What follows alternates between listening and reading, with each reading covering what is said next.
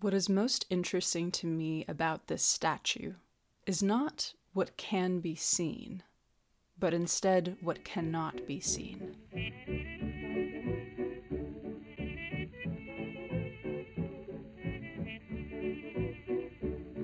Hello and welcome to Meet Me at the Art Museum, a podcast all about the weird, wonderful, and inspiring world of art history. I'm your host, Zoe, and today I want to share with you a sculpture from medieval China. In the back of the Buddhist gallery at the Cleveland Museum of Art, there sits a Chinese Buddhist wooden statue of Guanyin. Guanyin is the Chinese form of the deity Avalokiteshvara in Indian Buddhism, which comes from Mahayana Buddhism. It's the second wheel or the second vehicle of Buddhism, in which the traditionally deity-less religion of Buddhism adds a pantheon of gods, including Buddhas, but also something that we call bodhisattvas.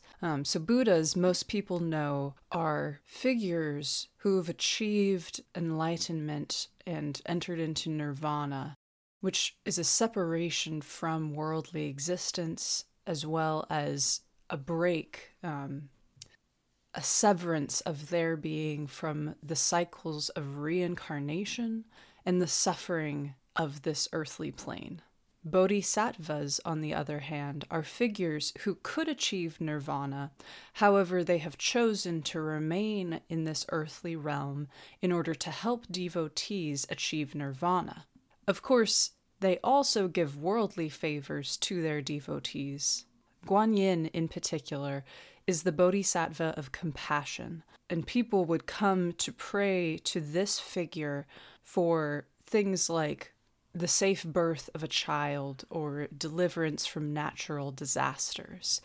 If you're interested in learning more about this particular deity, check out the Lotus Sutra. A sutra is just a Buddhist text. It's a sacred Buddhist text.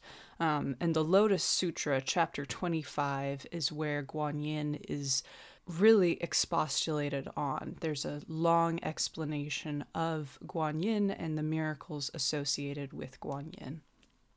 So in the Cleveland Museum of Art, there is a statue of this bodhisattva of compassion. It's life-size, almost a little bit larger than life, and it sits in a very realistic reclining pose. The statue is seated up in sort of a majestic, powerful stance. Its shoulders are squared and its head faces the viewer, but its left knee hangs over the museum platform, signaling an entry into the world, into this physical space of the viewer. Its right knee is propped up on the museum platform, forming a rest for its right arm, which is unfortunately broken at the elbow, so we don't know if the right hand originally depicted any mudras, which are symbolic hand gestures in Buddhism. The left arm is stretched out straight behind the deity, and the statue rests its weight onto this left arm. The statue is wearing stylized Indian robes that would have been understood by the medieval Chinese people as hearkening to the origins of their religion. Buddhism comes from India, Pakistan.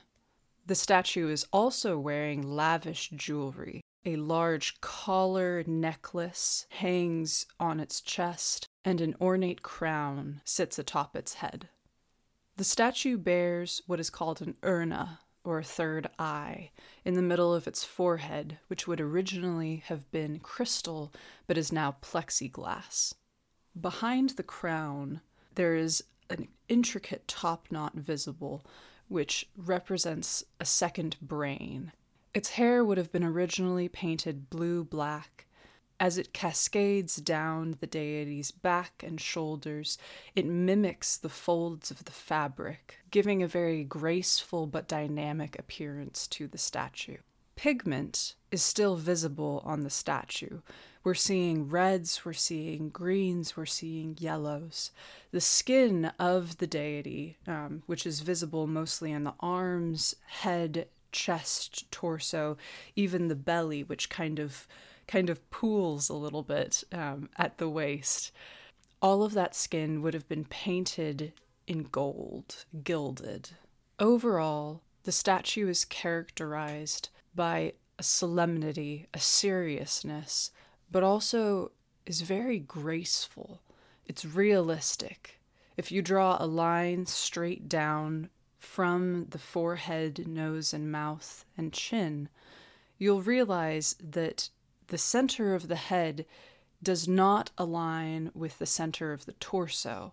This is because the statue is sculpted as realistically having to curve and bend its weight because it has raised its right knee. The fabric folds are very realistic. It looks as though they've been frozen in time.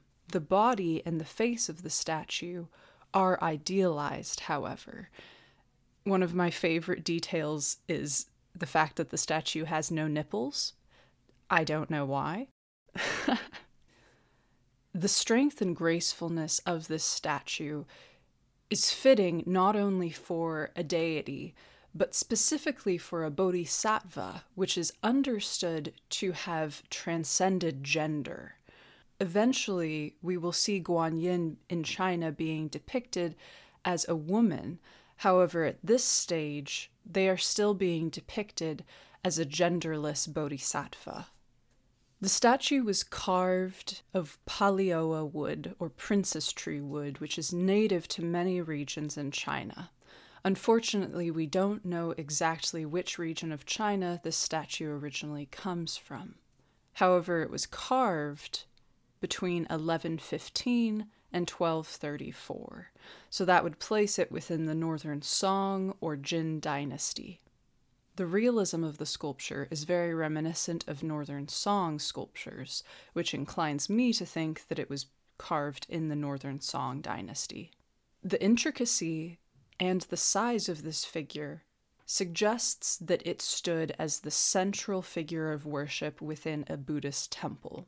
This may have been a side temple, this may have been a central temple, we don't actually know.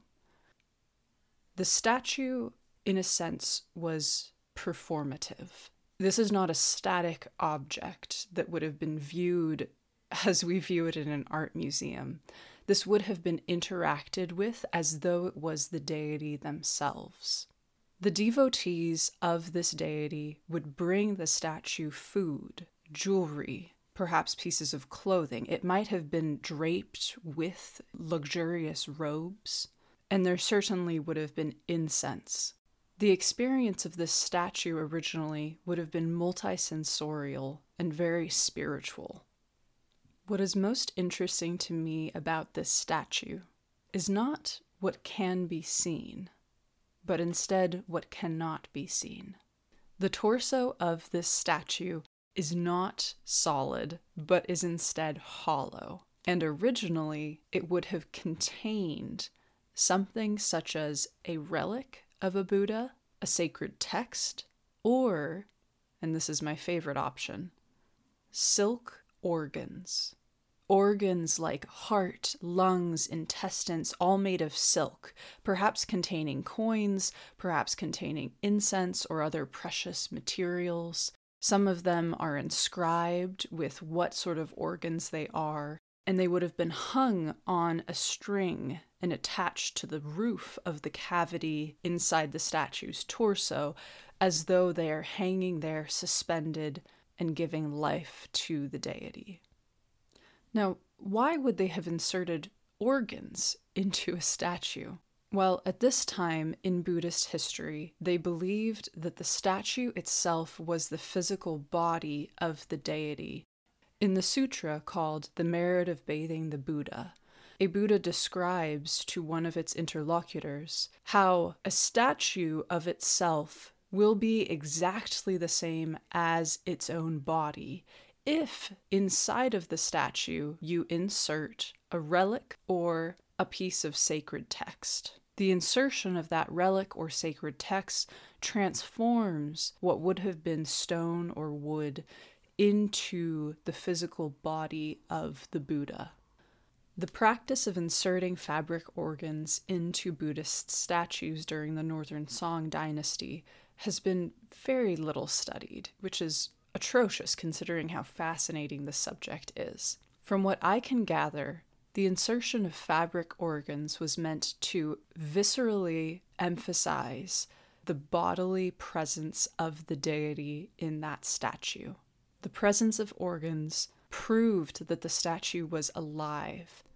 If you go online, you can actually see the back of the statue bears some sort of carving lines from the original door to the internal cavity.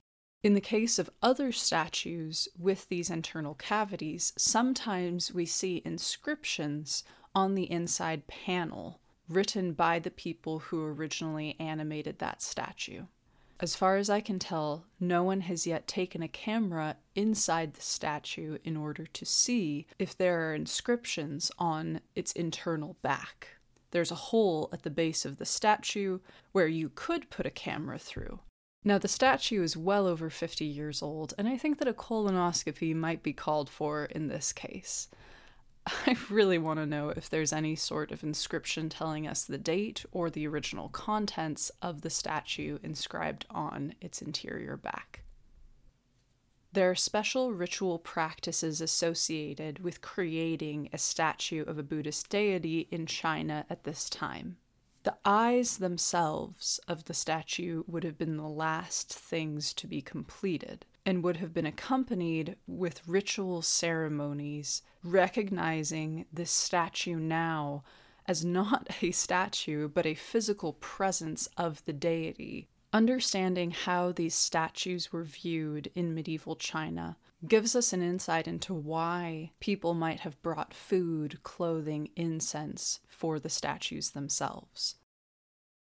There are many miracle tales associated with images of Guanyin at this time. My favorite one relates the story of a man who was falsely accused of a crime and sentenced to execution. He prays before a small statue of Guanyin that he has in his room, and then goes off to his execution. The executioner raises his blade and brings it down on the man's neck, but it breaks. So he takes another blade, he raises it, and he brings it down on the man's neck again. And the blade breaks again. He takes a third blade and attempts to cut the man's head off yet another time, and the blade breaks. At this point, the news has reached the emperor, who, hearing of this miracle, pardons the man from execution. The man returns to his room and realizes that the statue of Guanyin itself has 3 cuts on its neck. This miracle tale illustrates how medieval Chinese Buddhist devotees would have understood the coherence of the prototype and the image of the deity and the carved wooden image of that deity. There was no difference between them. Ever since learning about the statue's internal cavity and the possibility of internal organs, I no longer think of this statue as a piece of wood. It has, in my mind, too, become some sort of a living being, similar to me in having a heart, lungs, and intestines. More importantly, this image also gives me access to the spiritual and emotional life of Buddhists in medieval China. I understand a little bit more about what those people felt, what their spirituality was, what their worldview was, what their fears, anxieties, and hopes might have been, and how this statue functioned as an active character in the expression of their dreams. Thank you so much for listening. I hope you enjoyed this episode. If you want to see photos of the Chinese Buddhist statue that I discussed, go to the Cleveland Museum of Art's webpage and search Seated Guanyin. Guanyin is spelled Guanyin. You can also find photos of the statue on the Instagram or Facebook pages associated with Meet Me at the Art Museum. The Instagram handle is Art History Podcast with _ spaces in between each of those words. I'm Zoe, and this is Meet Me at the Art Museum.